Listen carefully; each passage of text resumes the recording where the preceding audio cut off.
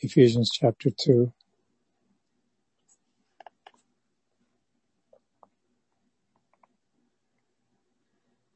And we will see what the Lord will speak to us.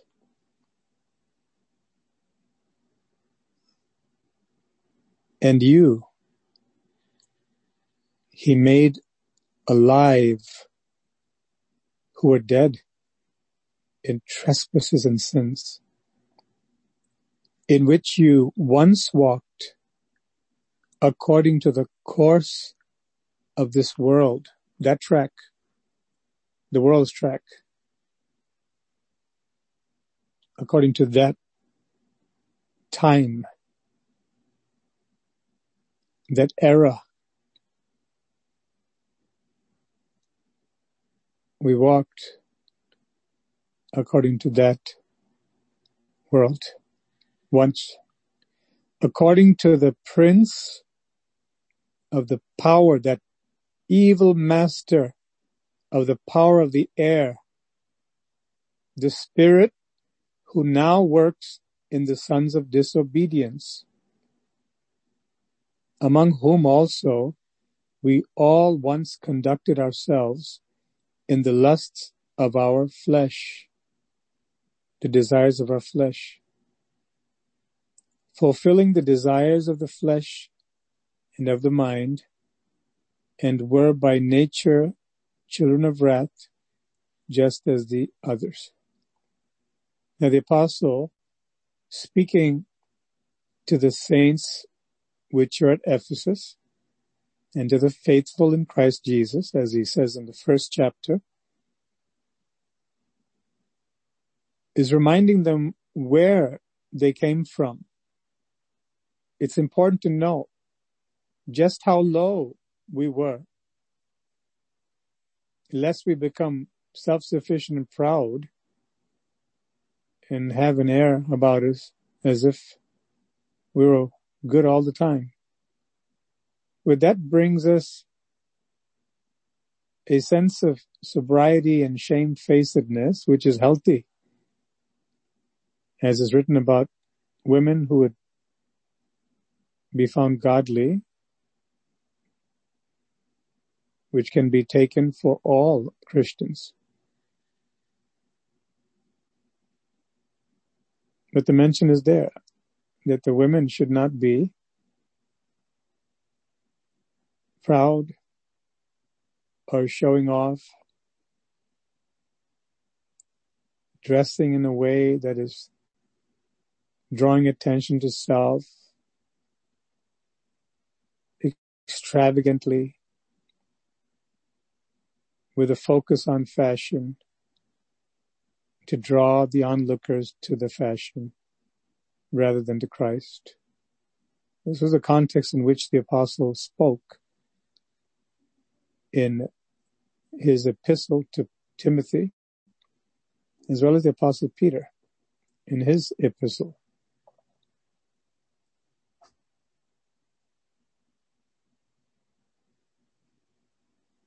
These are the type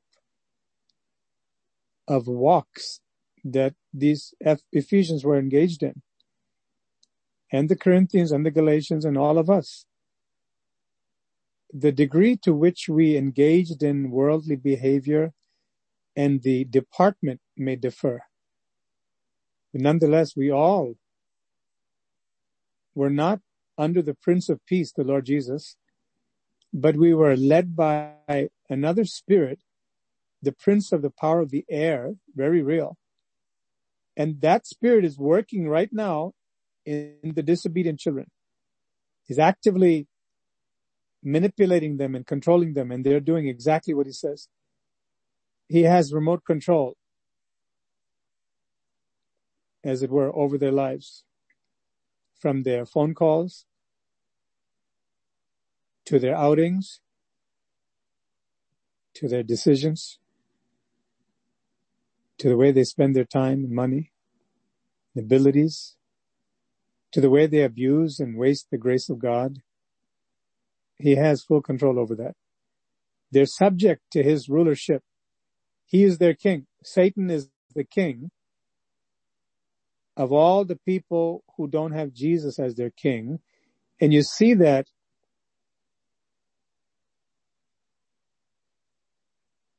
very conspicuously here, because Ephesians chapter 2, in these verses, we're seeing the operation, what's actually happening. It's not simply a folktale, a fairy tale, that if you're not in this beautiful kingdom that is in the celestial city, the kingdom of God, then by default you're in the dark world, and we can talk about occultic games and movies and fantasy stories and feelings. The fact is, even more than that operator would control and manipulate a forklift or some apparatus, some vehicle, some machine, has complete control over the machine. The machine merely does what the man inside makes it do. Much more so, Satan gains control because people do not want the truth. And according to the Bible, they're enslaved by that spirit. There's an evil spirit. There's a prince of the heavenlies. That is the air. Evil spirits are roaming around, not only in desert places, but in the air. We just can't see them with our human eyes, but they're there. And sometimes some people see them. And those people are shocked. And a number of them, they would relate what exactly they saw, how terrifying it was. And it has an effect on them usually to run to God. But most people are not even aware there's an evil spirit actively working in all the sons of disobedience. Anyone who disobeys God, an evil spirit is working in them. There's no question about that.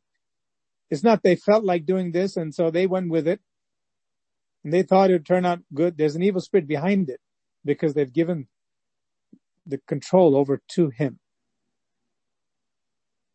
And this is who we were. Again, not everyone was doing the same thing. Certainly the Apostle Paul was not doing the things that he often names, these gross sins, overtly corrupt. However, he was not a man subject to the Holy Spirit the way he became after he surrendered to the Lord Jesus. And so he had a measure of that. We just don't have any record of that in detail. But certainly he includes himself. But he was among the more righteous ones because he was consciously striving to keep the Jewish law. And that's why he could dare say, better than my peers, I was zealous for God's law. So we must never mistake that to mean he was just talking and he was just corrupt like everybody else. No, he wasn't. But he was in corruption. We see how every single one of us, even the most noble among us, quote unquote, apart from the lordship of Jesus Christ reigning over our lives, we were under the lordship of this devil who's working actively in the sons of disobedience. What is disobedience? Disobedience is not just breaking the law of man and ending up in jail, or being grounded in a family for dishonoring the parents and violating the family rules. Disobedience is a willingness to pursue one's own way, regardless of what area and to what degree. Any decision not pleasing to God Can it be obedience? It's disobedience. That's why God reveals himself and his will. Having made known unto us the mystery of his will. In chapter 1, he says, he's revealed it.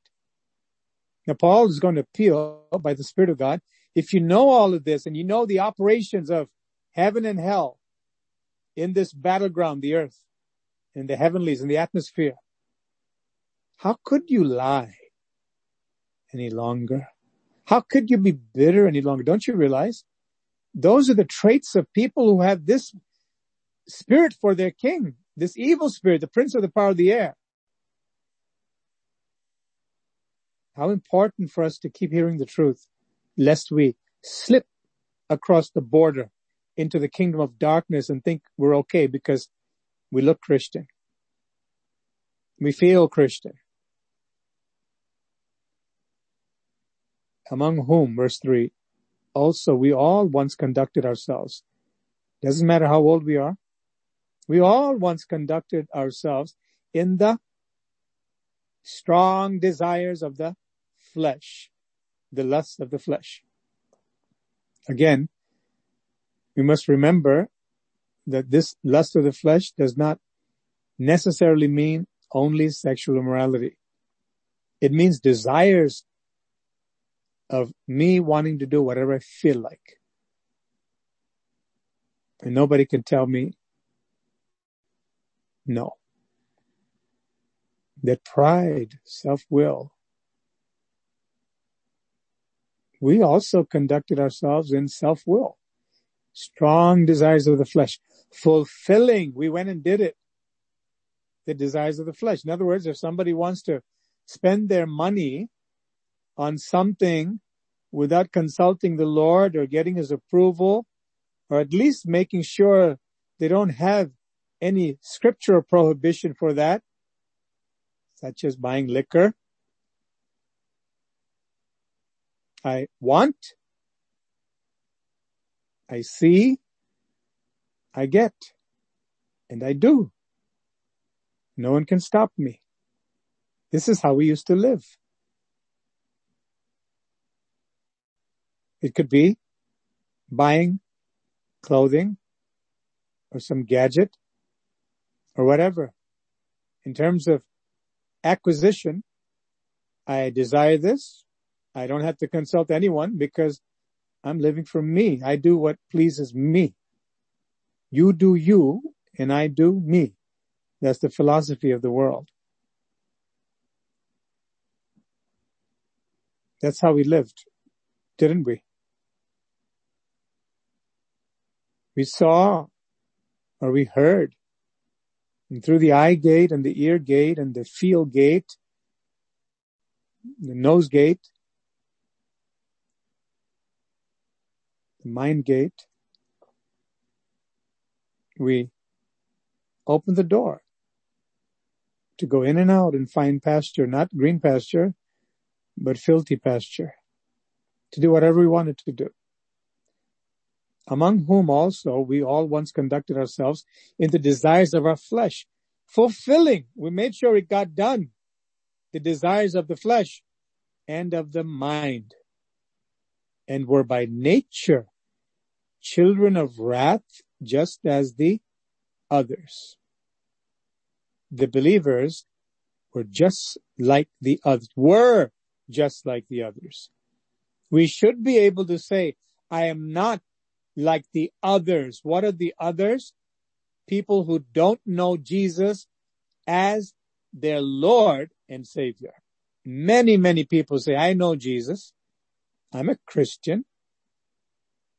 But if they're not under his lordship, rather they're obeying the desires of their mind and their flesh and fulfilling those things, the Bible says they're children of wrath. The wrath of God is over them. What a revelation. How clearly a person can know just by reading the first 3 verses of Ephesians 2. What God thinks about them, what God knows about them, whether they really belong to him or not. We cannot conduct ourselves as we once did. in the strong desires of the flesh, the strong desires of the mind. Otherwise we'd be still under wrath, not free. Chains, oh chains. The chains that make us cry and howl and wonder why I feel so miserable, because the chains have not been broken. And there are those whose chains have been broken by the power of God, by the laying on of hands, by the anointing with oil in the name of the Lord, in the presence of God, by the prayer and the prophecy, by the gift of healing. Chains were broken off. They knew it. They felt it, but they were not thankful. And so they went back and got the chains on themselves again.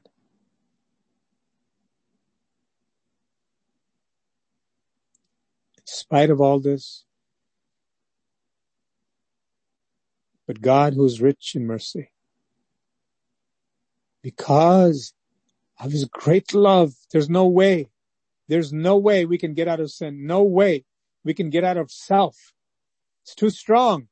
That prince of the power of the air, with his remote control, we have no way to stop him. No way. Somebody stronger than him had to come, spoil him, destroy him, and set us free. How deep is God's love?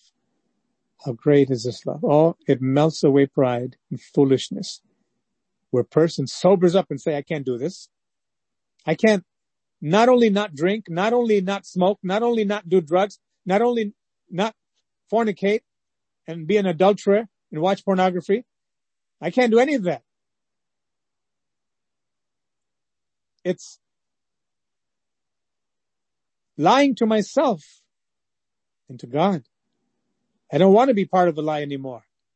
Not only do we not do those things, God expects us not to make any decision apart from him. Which means we need to shut up. Many times, the cure for folly is to first of all shut up so we can listen. In order for that to happen, we need to have time, make time to sit in the presence of God. And as he speaks to us, all of the strongest entanglements and enslavement to sin and confusion and depression and anxiety and evil desires and quarreling and fighting, God's word will cut it down and melt it and heal us at the same time. Get up very sober, very thankful, deeply humble, no more impulsiveness, but a patient, step by step, following Jesus Christ. What a beautiful, stable life God wants for us. But God, who's rich in mercy, because of his great love with which he loved us, even when we were dead in trespasses, made us alive together with Christ. By grace you've been saved. We're coming up to that famous verse, verse 8, grace and faith. We've heard sermons about how those two interact with each other in the exact order, how very meticulously and beautifully God has woven together the fabric of salvation. Every string, every thread, beautifully woven together. There's no confusion. The only people that will be confused about salvation and the means of grace to salvation and the exercise of faith to receive salvation and to walk in a victorious way, the only people who will be confused are the people who are, number one, ignorant because they don't know. Why they don't know could be because they don't read the word, or they're misinformed and hear incorrect teaching. Another reason is because they're willingly ignorant, which is worse. They don't want to know. God, I really want to do this. Would you stay outside for a moment while I do this? Why hide and run? It's a miserable life to run from God. A miserable life. There are people who physically take off, others who stay put, and they're taking off within themselves. In their own hearts, they're far away from God, and they're running and running and running. The heaviest burden to bear is to live under the weight of hypocrisy. God says, decide to be hot or cold. If you want to stay with me, stay with me. Otherwise, leave. This is what God says in essence. Either be hot or be cold. But don't be lukewarm, because that's disgusting to me. Oh, Jesus. Don't you love Jesus? He's so true. He's so faithful. He's so true that he'll tell us the whole truth because he loves us. He doesn't want us to be self-deceived. But the same people who are dead in trespasses, God made us alive together with Christ. By grace you've been saved. Thank you, Jesus. And raised us up together. What did he do with us? Did he put us in a compartment in heaven somewhere? Or in some place where, you can stay in the periphery? This is absolutely amazing. The people who are dead in their filth, among whom all of us were, suddenly he made us alive. Suddenly he made us alive. In the rapture, it's written that the last trumpet will sound. The Lord shall descend with a loud voice, the voice of an archangel. The dead in Christ will be raised up together in the midair to join God. Suddenly, in the twinkling of an eye. That's what happened also when we got saved. Suddenly, one moment we were under wrath, headed for hell. The next instant, we're transported and raised up together, and we were made to sit together. Sitting is a posture of rulership.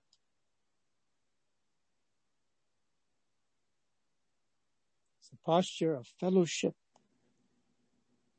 It's a posture of rest. He raised us up together. Where? Where did he put us? With one of the patriarchs? He made us to sit together in the heavenly places in Christ Jesus. We see that mentioned twice in the first chapter. The heavenly places, not the heavenlies, which is the atmosphere and space, but the heavenly places. This is heaven. Blessed be the God and Father of our Lord Jesus Christ, who has blessed us with every spiritual blessing in the heavenly places in Christ. Ephesians 1:3. The heavenly places where Jesus is seated at the right hand of the Father. We see that in Ephesians 1:20, beginning with 19. And what is the exceeding greatness of his power toward us who believe, according to the working of his mighty power, which he worked in Christ when he raised him from the dead and seated him at his right hand in the heavenly places. That's heaven. We have been transported instantaneously in the spiritual realm where our spirit man is seated together with Christ. Seated together with Christ. Hallelujah. Seated together with Christ. Not standing. Not running around, scrambling, faceless among a myriad of people. Seated together, a very definite position. It's so beyond us to understand humanly. We need the Holy Spirit to give us revelation.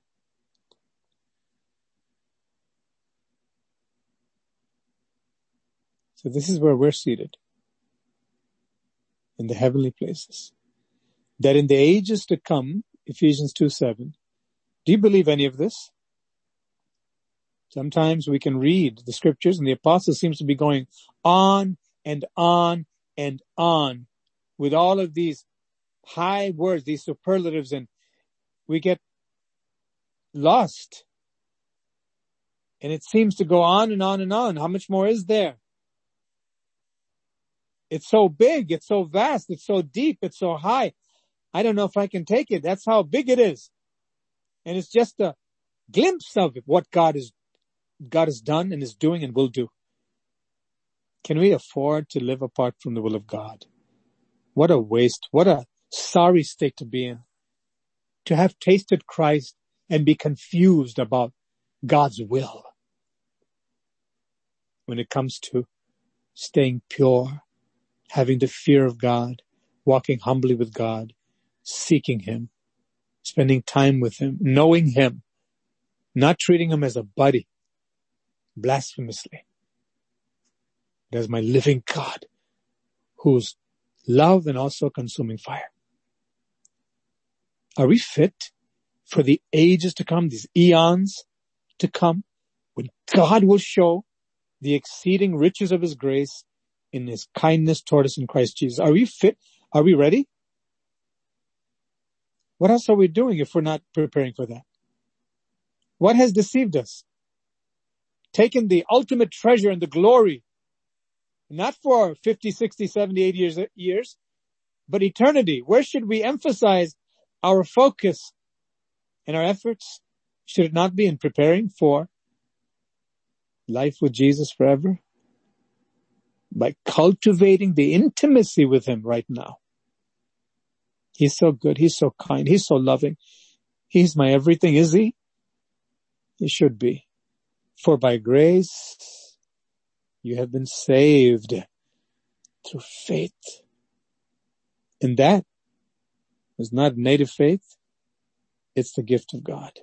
True, I had to take the gift, unwrap it, and put it to use, but it's still the gift of God. If He didn't give faith, I wouldn't have it to exercise. That's why, although we believe, we have to do the believing. It's not counted as a work towards salvation, because even the faith is a gift of God, which we merely, by our free will, exercise. Not of works, lest anyone should boast. When we read the scriptures, over and over and over again, God will keep saying, be humble. Be humble. Do you know what humility is? It's not what you think it is. God communicates that. We see very clearly. Or what we know as humility in this world, and even in superficial Christian experience, is not what God is talking about at all. It's a deep humility that first caused me to shut my mouth and listen carefully to God's instructions and consider what I speak before I speak to people or text people, to be led by the Spirit of God, and even text back to people to make sure it's God and not my will, not my disturbed spirit that's firing a text back, not my insinuations. How we can live to please God in all things. For we are His workmanship, created in Christ Jesus for good works. Two things that wisdom dictates, especially when we read the book of Proverbs. One is to slow down. Next is to shut up or shut down. Not shut down where we lose our sense of orientation in this world or who we are, our identity. No. Shut down in the sense of shut the flesh down, because it is quick to respond. But a man that is led by the Spirit of God, a woman that is led by the Spirit of God, if we want to know the truth, if we can take the truth. The truth is that person will be waiting on God to know how to act and to react. Is this what we hear in churches today? Is this the experience of the average Christian? No. But what shall I do? Shall I flock with people who make their standards and take the Bible and make it the way they want it to be and then have fun, coffee and donuts and Christmas caroling? Or do I say, Jesus, I used to be a child of wrath. Lord, you saved me, Lord. I may be 65 years old. I may be 75. I may be 17. Maybe 51. But I must realize, this may seem strange, this kind of teaching and preaching, but it's the absolute truth. I must realize it's up to me to decide to go all the way with Jesus or to half step with him. Because his purpose is good works. We are modeled and fashioned by the Father after his own image. Once in creation, second time in recreation, when we're born again. It's a high calling. It's a beautiful calling. A person who's the quote-unquote average Christian has a high calling. Every Christian has a high calling. Because you know what? The blood of Jesus was not shed only for the pastors, or especially for the pastors, or in a special way for the pastors, or the evangelists, or the prophets, or the apostles, or the teachers, or the missionaries, or the administrators in some Christian entity. Same amount of blood, and the same precious blood of my Lord and Savior Jesus Christ was spilled for every believer. That's why every believer has a high calling, because the high price was paid for every believer equally. Hallelujah. How precious we are to God. For we are his workmanship, created in Christ Jesus for good works. Not to be self-centered.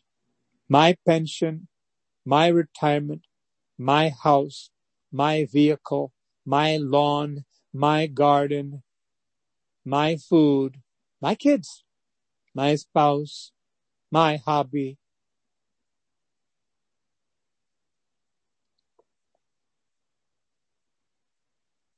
It's still a self-centered person. Even the best mother, Christian mother, the best Christian dad, father, the best Christian brother, Christian sister, Christian husband, Christian wife, the best of them, in the sense that they really take care of their own. They even sacrifice for their own. But have they gone beyond those borders? Because the Lord has given us many commandments to speak, because we believe and because we love. Because we believe in the living God and in his word, because we love God and his world. If we don't, we are still self-centered. We may be unselfishly taking care of our own, and the operative word is own, still mine. But to go outside of the boundaries, it's very hard for many Christians. They say, oh, here we go again. More guilt. It only applies to the guilty, not to the non-guilty. And if we're found guilty by the word of God, by the Spirit of God, we must quickly repent so we can avail ourselves of his grace and gain his favor. Because God will forgive us. There are people I know who lived 7 decades selfishly, and even were on church boards and different things. God opened their eyes. They saw it. I'm no Christian. I really thought I was, because I did read my Bible. I did pray, and I did take care of my family. I stopped drinking. I stopped womanizing, whatever it is, or I never did that. Or the woman, I stopped wasting money on the magazine and the catalogs. And I turned over a new leaf. And they thought they were reformed. So it's good enough. But regeneration changes a person from the inside out, from the core, where everything's Jesus. Which means not just the lingo and the song, but the act of self-denial, following God's will, the high calling. This is Christianity. This is what Paul, by the Spirit of God, is teaching these believers, relatively new believers, in a place where they had full-blown idolatry, immorality, pride and arrogance and all kinds of bondages. People got born again. A person just got born to the kingdom. In the hospital, we know there's that melody or some music every time a baby's born. Certain hospitals, we know that. You can be in another place and all of a sudden you hear that a baby was born. And so much joy.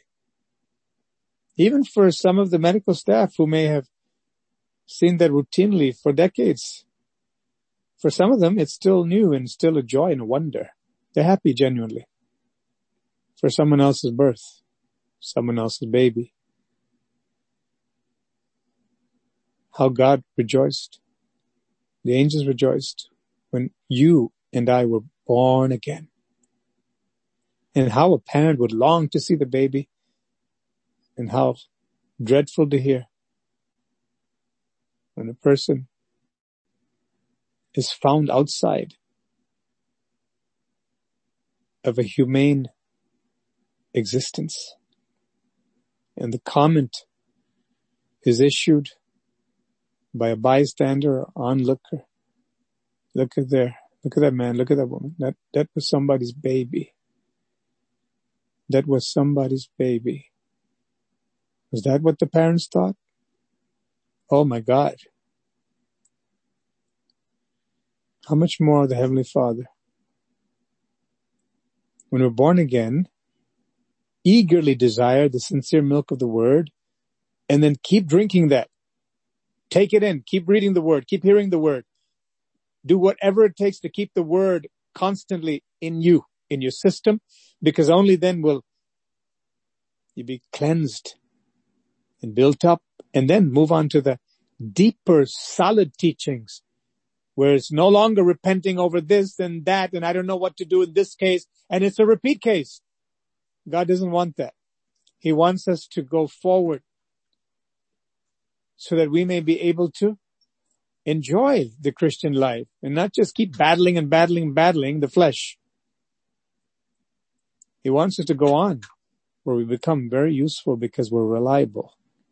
We really surrender to Him, and our joy is full every time we know we did the will of God. And it becomes not only a habitual pattern, it becomes our lives. Hallelujah. Therefore, remember that you, once Gentiles in the flesh, Asia Minor, this church at Ephesus, not only the Greeks, but also here, what is now Turkey, lots of idolatry, pagan revelries. The gospel just shattered the chains clean off of these people.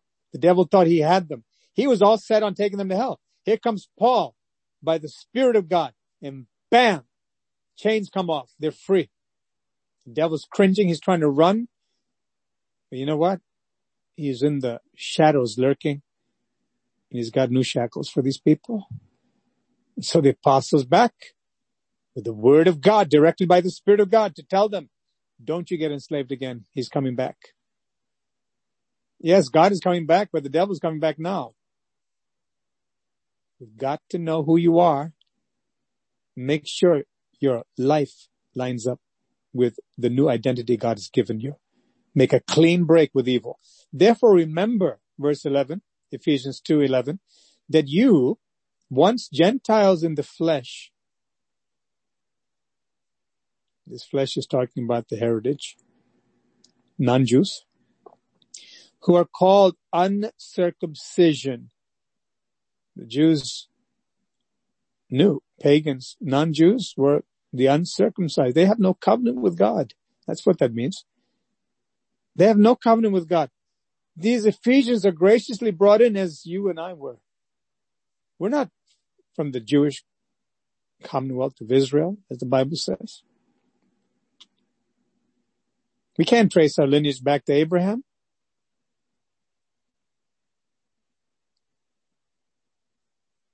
Not most of us anyway, if not all of us here. But God has called us into covenant by what is called the circumcision made in the flesh by hands. That is Jews. That at that time you were without Christ, being aliens from the Commonwealth of Israel and strangers from the covenants of promise. Who among us were born Christian? Anyone?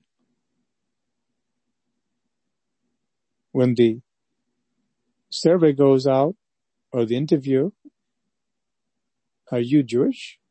Yes, somebody says. And the next question is, prove it. My parents are Jewish. End of story.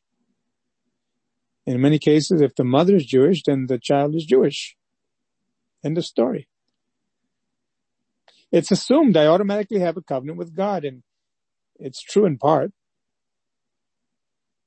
but only if it is corresponding to a circumcision of the heart, God says. Someone goes to a Muslim and says, are you Muslim? And they said, yes, prove it. Why, my parents are Muslim. End of story. Are you a Hindu? Yes, parents are Hindu. The physical lineage often were the grounds for assumption when it came to religious identity, but not so for the Christian. Sure, there are many, many people over the centuries and even today who consider their children Christian, and the children consider themselves Christian because their parents were Christian. What kind of Christian they were, maybe outside of the biblical definition, but they conveniently adopt that.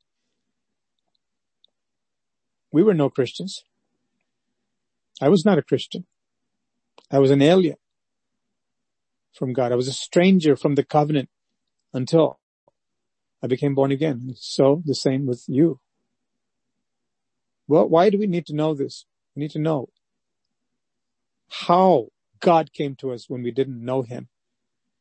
How desperately we're under the wrath of God. We didn't know it. Because we didn't know something doesn't mean that it doesn't exist. A person can be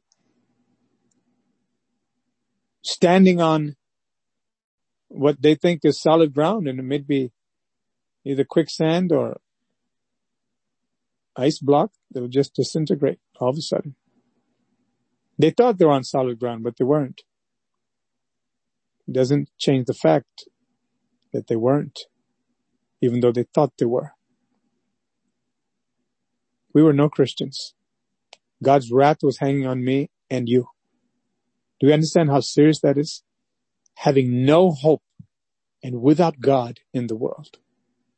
How can I ever enjoy and have the reverence for God and take it seriously when I'm hearing the Word of God or reading the Word of God or praying and have the fear of God? How can I ever have that unless I know from where he rescued me? I'll go right back to the vomit if I don't have the Word teaching me exactly how it happened, how God pulled this off. Hallelujah. But now in Christ Jesus, you Ephesians, you people of ELBIM, all of us who were once far off have been brought near. How? By some telegram, some letter, some invitation, some email, by the blood of Christ. The atonement, the shedding of the blood had to happen. Only the blood would be the portal for God the Father to receive us to himself. We can't go near him. Oh, the precious blood of Jesus. The precious blood of the Lamb of God. It drew me near to God in reconciliation. For he himself is our peace. Now, the Apostle Paul starts out with the grand plan of God, the purpose, the design in chapter 1. Then he establishes our identity, where we came from. Never forget. Never forget. Because the moment we forget, pride will enter in. We'll be deceived and do something foolish. But this is being laid out. And we keep reading the word over and over over a lifetime. It'll keep cleansing us if we pay attention and understand what's being communicated. Seek God's wisdom. So there's a connection. Then, in the ensuing chapters in this epistle,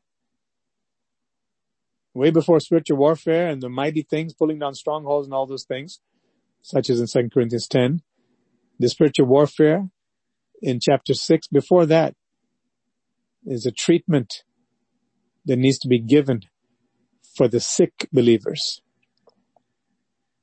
Namely, stop lying. Stop being bitter, will you? Would you stop arguing? Would you be tenderhearted like Jesus? Would you stop being immoral? Would you stop being filthy and foolish and full of jesting, uncleanness? Would you stop it? Would you make a clean break? Do you know who you are? You're not only not homeless, you're seated in the heavenly places. That's all of us. By the grace of God, as we read, you're holy. You're holy. You can't do those things. You're holy. You're royal. You don't stoop down to the foolishness you once partook in. You abhorred that thing. You're a royal son and daughter of God. He'll get to that. But this has to be laid out very clearly. That's why he's going deeper and deeper. For he himself, Jesus, is our peace. We didn't get peace by ourselves because we said the sinner's prayer. God has become our peace. He's entered in. He's invaded our lives. We're something different altogether. And if we have even a hint of immorality, hint of the world, hint of the flesh, then we're not made perfect. That means somewhere we open the door, enter confusion, complacency, and corruption all over again. But if we are on guard, knowing who we are, where we came from, we can keep all the doors closed. No thief will come in. We'll have great peace and joy in doing God's will. And there'll be a production, 30, 60, 100-fold. Not just, oh, I got to take another worm out of here. I have to take another beetle, another insect, another fruit fly, another this and that. I'm just trying to make it. This tree keeps rotting. I keep trying to fix it. It's a constant battle.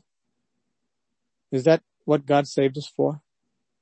There's got to be a breakthrough. And that's what God is speaking. So we can enter into his rest and let the fight be from hell below with all its forces against our holy stand for God, against our loyalty to God, against the love of God working through us. Let all hell come against us and let that be the warfare. Not us trying to pry the shackles off that we willingly handed our hands over to because we did not watch and pray. We didn't separate from that which God hates. The strings are still there, apron strings to Satan. For he himself is our peace, was made both one and has broken down the middle wall of separation, the hostility, having abolished, putting an end to it in his flesh. He died on the cross for us. The enmity, that is the law of commandments contained in the ordinances. So as to create in himself one new man from the two, thus making peace. He's talking about the uncircumcised, the Commonwealth of Israel. He's talking about the world. He's talking about the Jews. He's talking about this law. He's talking about his crucifixion. The church is made up of Jew and Gentile. There's no separate salvation for the Jews and a separate compartment for the Jews and for the non-Jews in heaven. We have the same DNA. We get born again, the blood of the Messiah. One new man from the two, thus making peace, that he might reconcile them both to God in one body through the cross, thereby putting to death the enmity. Peter was very, very shocked that God would have him go up there to the centurion Cornelius, Gentile territory. Shocking to him. God does shocking things because we don't understand just how good he is and how loving he is, and how his purposes are beyond our understanding until we get the revelation. Peter got a revelation. This spokesman for the early church, the man who spoke and 3,000 were saved,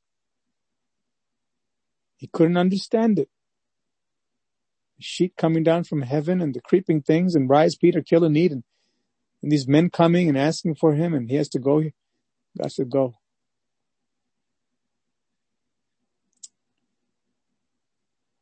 And he came and preached peace to you who are afar off, and to those who are near. Of course, the Cornelius, that centurion, Cornelius and the whole household, people got saved.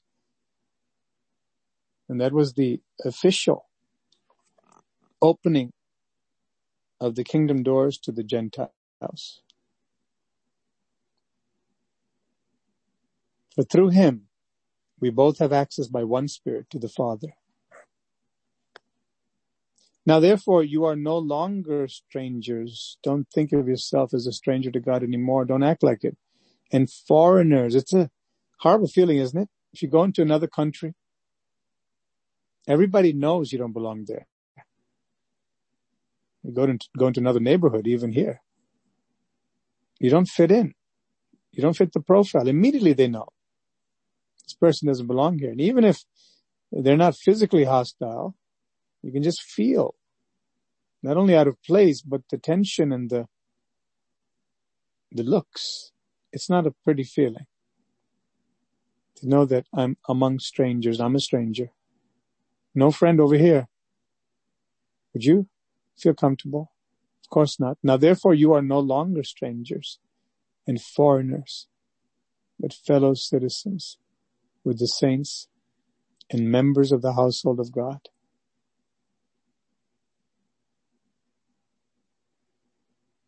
How many people, minorities, of different races in different countries? We didn't read any research report or any survey. We went through it. Many people were picked on. They were slandered. Racist remarks were hurled at them. They were denied basic rights. Different countries, not just in the United States. Many suffered. And after a generation or two, it becomes easier for many.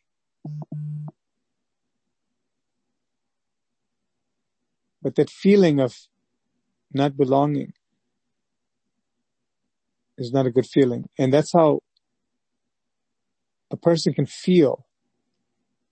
But the encouragement is, you belong to God because he saved you through his blood. You've been taken from far away and brought and seated together with Christ in the heavenly places. You've been built up on the foundation of the apostles and prophets.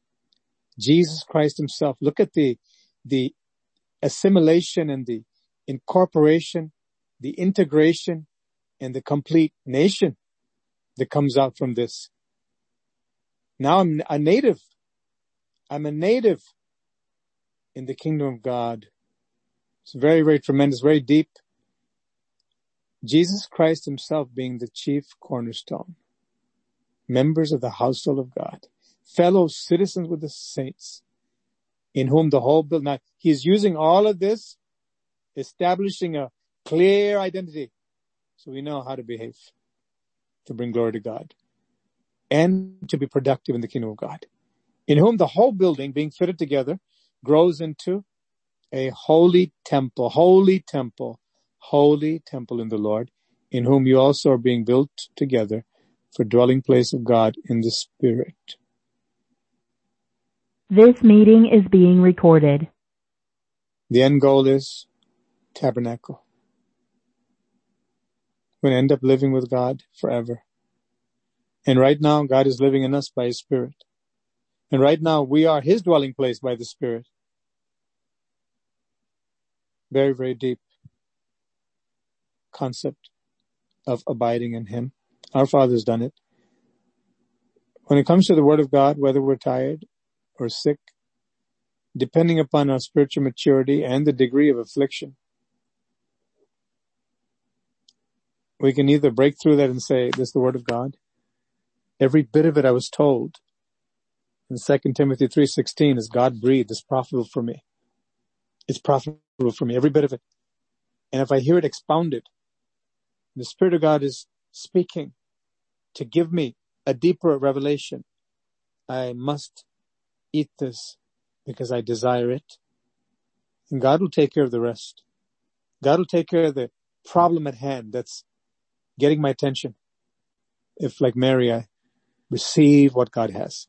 Because regardless of age, gender, occupation, or preoccupation, whatever it is, we're all in the body of Christ. And today, He's given us from Ephesians 2 something to grow us into the maturity of the fullness of the stature of Christ. Blessed be the name of the Lord. Father of glory, thank you, Lord. We thank you, Jesus, for your mercies. We thank you, Lord, for being with us. We thank you, Lord, for leading us, Lord, as, Lord, you gave this to me before the meeting, Lord. Just the book and the chapter to build the body of Christ up some more.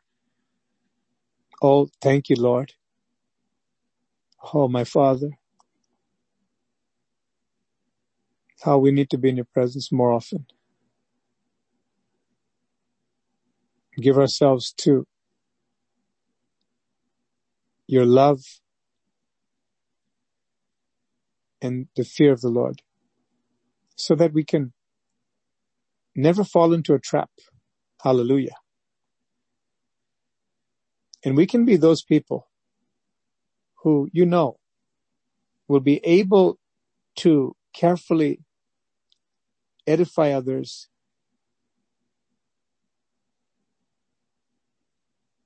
and be used by you to help others to get free, who don't know their identity fully, who don't know the riches of your word, who don't know that they can have a life of spiritual productivity in your kingdom, Lord, with no going back and forth from one kingdom to the other. Thank you, Lord. Our citizenship is in heaven, from whence we look for a Savior, our blessed Lord Jesus. Father, I thank you for the comfort you give through your scriptures. No matter what is happening, our Father loves us. We're safe in your arms. And you'll take us to glory. And nothing shall separate us from the love of Christ, so long as we abide in your word. Thank you, Lord. Praise you in Jesus' precious name. Amen.